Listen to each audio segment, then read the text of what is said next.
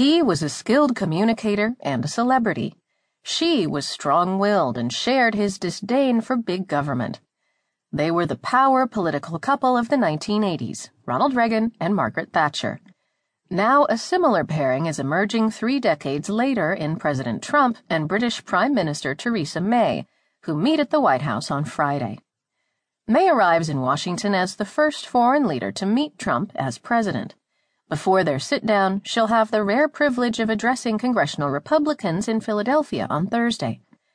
The two leaders are expected to discuss terrorism, ending Syria's civil war, relations with Russia, NATO cooperation, and a bilateral trade deal.